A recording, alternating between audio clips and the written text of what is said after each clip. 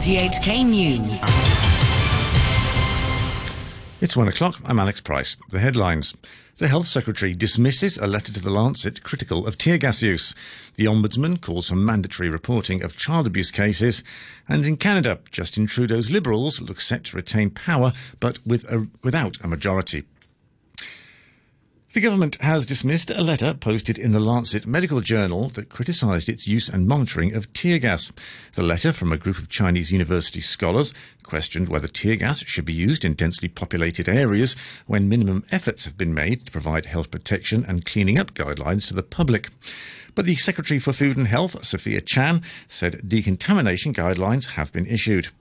The Food and Environmental Hygiene Department colleagues would clean, for example, the streets after all these mass gatherings and after the delivery of the tear gas. Secondly, some of these workers working in the Food and Environmental Hygiene Department, they are outsourced workers. And so the Food and Environmental Hygiene Departments have already issued guidelines to these outsourced people to let them know some of the guidelines in, for example, cleaning, and also what are some of the protective equipments that they should be providing to their workers. Professor Chan also denied the government's mask ban at protests contradicts its public health advice in preventing the spread of disease. Meanwhile, a LegCo Bills committee vetting the anti-mask law has got off to a rocky start as its first meeting quickly descended into arguments between lawmakers. The committee smoothly completed its first order of business, electing the DAB's Wong Ting Kwong as chairman and the New People Party's Eunice Yung as his deputy. But a government presentation highlighting the violence seen in recent protests quickly drew procedural questions and protests from the Pan-Democrats. The Democratic Party's Lam Cheuk Ting said his camp will try to make best use of the 1 month they have to scrutinise the bill. We hope that we could put more questions, reasonable questions, that the government have to answer, especially whether it can help to ease the tension or just deepen the differences among the community. We will try our very best to unveil the problems of the law. The acting chief executive, Matthew Cheung, has tried to assure the public that justice will be done on the July the 21st attacks in Yuen Long MTR station. He called for patience while the Independent Police Complaints Council investigates. Police have been accused of colluding with the attackers because they took almost 40 minutes to respond to emergency calls when a mob of men attacked bystanders at the station. Mr. Cheung was asked why the government hadn't visited any of the victims. We can't possibly visit everybody there, but for every single incident, as I said, we do show our concern. There's July 21st event, for example, we are very, very conscious of the sentiment, of the feelings of those affected. That's why the earlier we get the IPCC report out, is the better. Separately, Mr. Cheung has urged Taiwan not to override justice with politics in the case of murder suspect Chan Tong Kai. Mr. Chan confessed to killing his girlfriend in Taipei last year before fleeing back to Hong Kong, where he was jailed for stealing her belongings. He's due for release tomorrow and has offered to surrender himself to Taiwan. But Taipei says this isn't enough and formal talks are needed within a mutual legal assistance framework. Mr. Cheung said Taiwan is complicating matters. We are talking about somebody who's willing to surrender himself and get back to Taiwan to face trial, and also, of course, to ensure justice is done. I think it's common sense that we should accede and try to provide every facilitation on that score. I really want the Taiwan authorities to hope that they won't complicate a simple issue, and also don't use politics, really. Do not try to exploit politics in order to really achieve a certain gain at the expense particularly of justice. The case was used by the Chief Executive, Carrie Lam, to justify introducing the now suspended extradition bill that sparked months of protest. Democratic Party lawmaker James To says Hong Kong needs to liaise with Taiwan to find a way to cooperate over the case instead of arguing. Speaking after visiting Taiwan on Sunday, Mr. To said the SAR government should discuss if it can hand over evidence. If you step in the shoes of Taiwan authorities, Hong Kong police has not cooperated with them, has not delivered any evidence to them, has not informed them of your investigation, how can the Taiwan side can trust you? How can the Taiwan side can assure that if Mr. Chen will surrender to Taiwan, Taiwan court or Taiwan prosecution can have enough evidence to have a fair prosecution on Mr. Chen. You must give them the full file and evidence so that they believe that they will have enough evidence. Roundtable lawmaker Michael Tien says it's unreasonable for train services to end early when there have been no further acts of vandalism late at night. For almost 3 weeks, the MTR Corporation has closed stations for a few hours ahead of schedule, saying damaged facilities need repair. Services will again end at 10 p.m. today. Yesterday, Yuen Long Station was closed at 2 p.m. because of plans for an anti-government protest there. Mr. Tien, a former chairman of LegCo's Railways Subcommittee, says it's okay to close a single station to avoid conflict, but not to close down entire lines.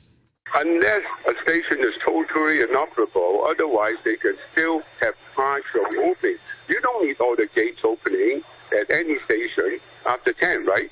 You can have some gates working and some not. So the idea of closing down the entire line at 10 every night, regardless of the fact that there are almost no vandalism happening in the MTR station in the evening, I think this is unreasonable. The Ombudsman has called on the government to study making it mandatory for professionals such as teachers, social workers and medical staff to report suspected child abuse cases. After conducting a direct investigation, the watchdog said reported cases rose about 20% from 2008 to 2018.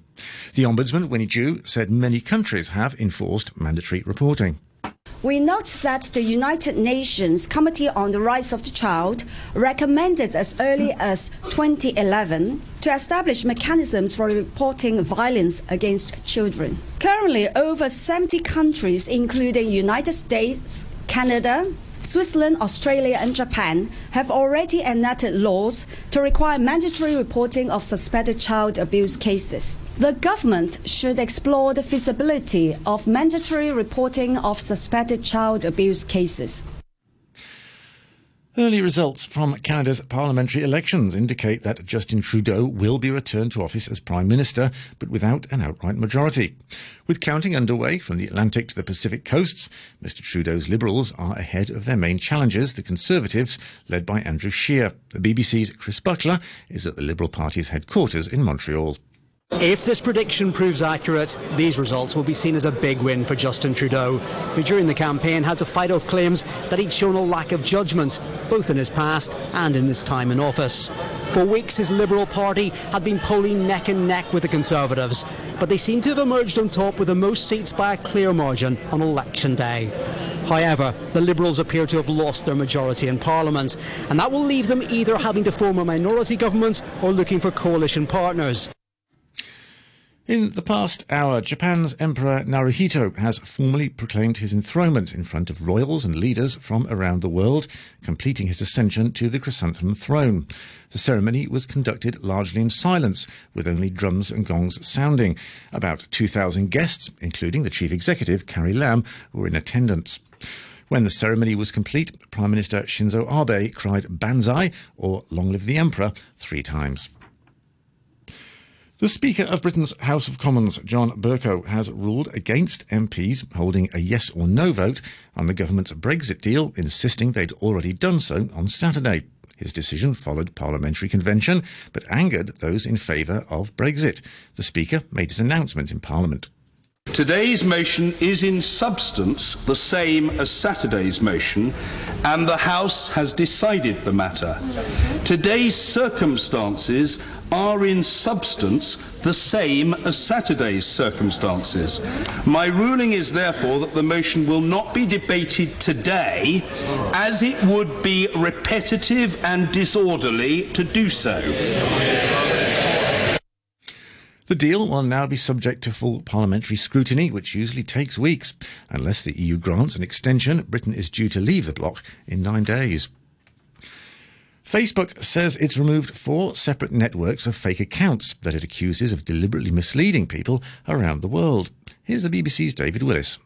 The Russian network, which Facebook executives described as well-resourced, is thought to have been linked to a Moscow-based organization that set out to influence the outcome of the last presidential election here in 2016. Consisting of 1 Facebook and 50 Instagram accounts, it was responsible for posts criticizing both the major parties, and experts believed was intended to heighten the sense of political polarization here in America. 4 large drug companies have reached a legal settlement of $260 million with 2 counties in the state of Ohio over their role in the opioid addiction epidemic. The companies agreed to the payment hours before a landmark federal trial was about to begin. Armand Bienish is from Cuyahoga County, which was involved in the action. We've been suffering for years with this opioid crisis. It's been devastating to the people of our communities, and this settlement helps us address the mitigation of the terrible damage that's been caused. There's still more to go, and we're going to continue to work on it. The Israeli Prime Minister Benjamin Netanyahu says he's giving up efforts to put together a new coalition government after an inconclusive parliamentary election last month. A short time ago, I informed the President that I was handing back my mandate to try to form a government. Ever since I received the mandate, I acted non-stop, both openly and secretly, in order to form a wide national unity government. This is what the people want. This is also what Israel needs in the face of the security challenges, which grow bigger daily and hourly. In financial news, the US dollar is trading at 108.64 yen. The euro stands at $1.11, while the pound is worth 10 Hong Kong dollars and 17 cents.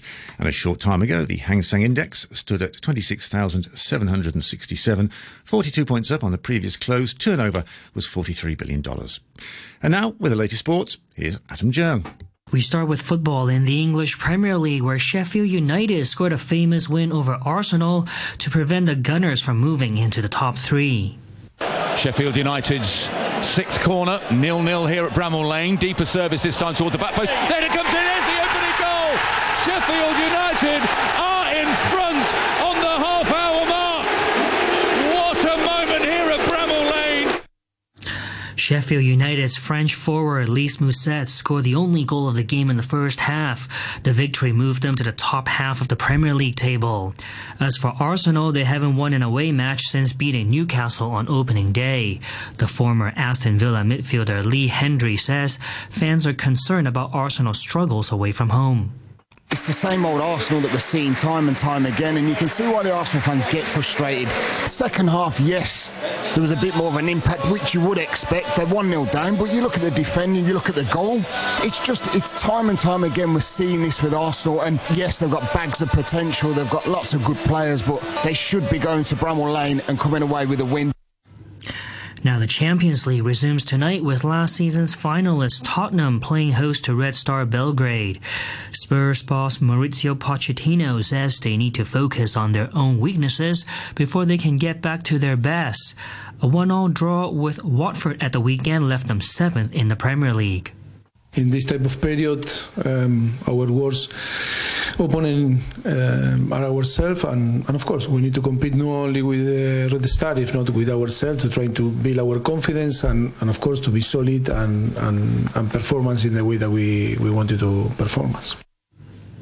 Manchester City are also at home tonight as they get ready to host the Italian side Atalanta. City boss Pep Guardiola has been telling his players they need to be more clinical in Europe. Sometimes it happens, and I said many times, last season against Chelsea arrived 6 times 6 goals, or 6 shoots in target, we scored 4 goals. A few weeks ago against Watford, 5 times 5 goals, so it's happened. In our situation, they have a lot of chances, we don't score, and I think in Champions League the teams don't have 20 chances. The dominance of the New England Patriots was on full display on NFL's Monday Night Football. The reigning Super Bowl champions shut down the New York Jets 33-0, outplaying their hosts on both ends of the field. The Patriots' blitz defense forced Sam Darnold into 5 turnovers. The Jets quarterback completed just 11 of 32 pass attempts. Sonny Michel ran for 3 touchdowns to help the Patriots improve to a perfect 7 wins out of 7 games. And that's your look at sports. Thanks to Adam Chung there. Now, to end the news, a reminder of our top stories. The Health Secretary dismisses a letter to The Lancet critical of tear gas use. The Ombudsman calls for mandatory reporting of child abuse cases. And in Canada, Justin Trudeau's Liberals appear to have retained power, but without a majority. That's the news from RTHK. A sunny morning. The smell of freshly baked pineapple buns. The ding-ding of a tram as we head to work. Neighbors laughing. The beguiling beauty of our harbour and skyline. This wonderful city has been built with the love and sweat of everyone. Treasure Hong Kong, our home. Yeah, yeah, yeah. RTHK Radio 3.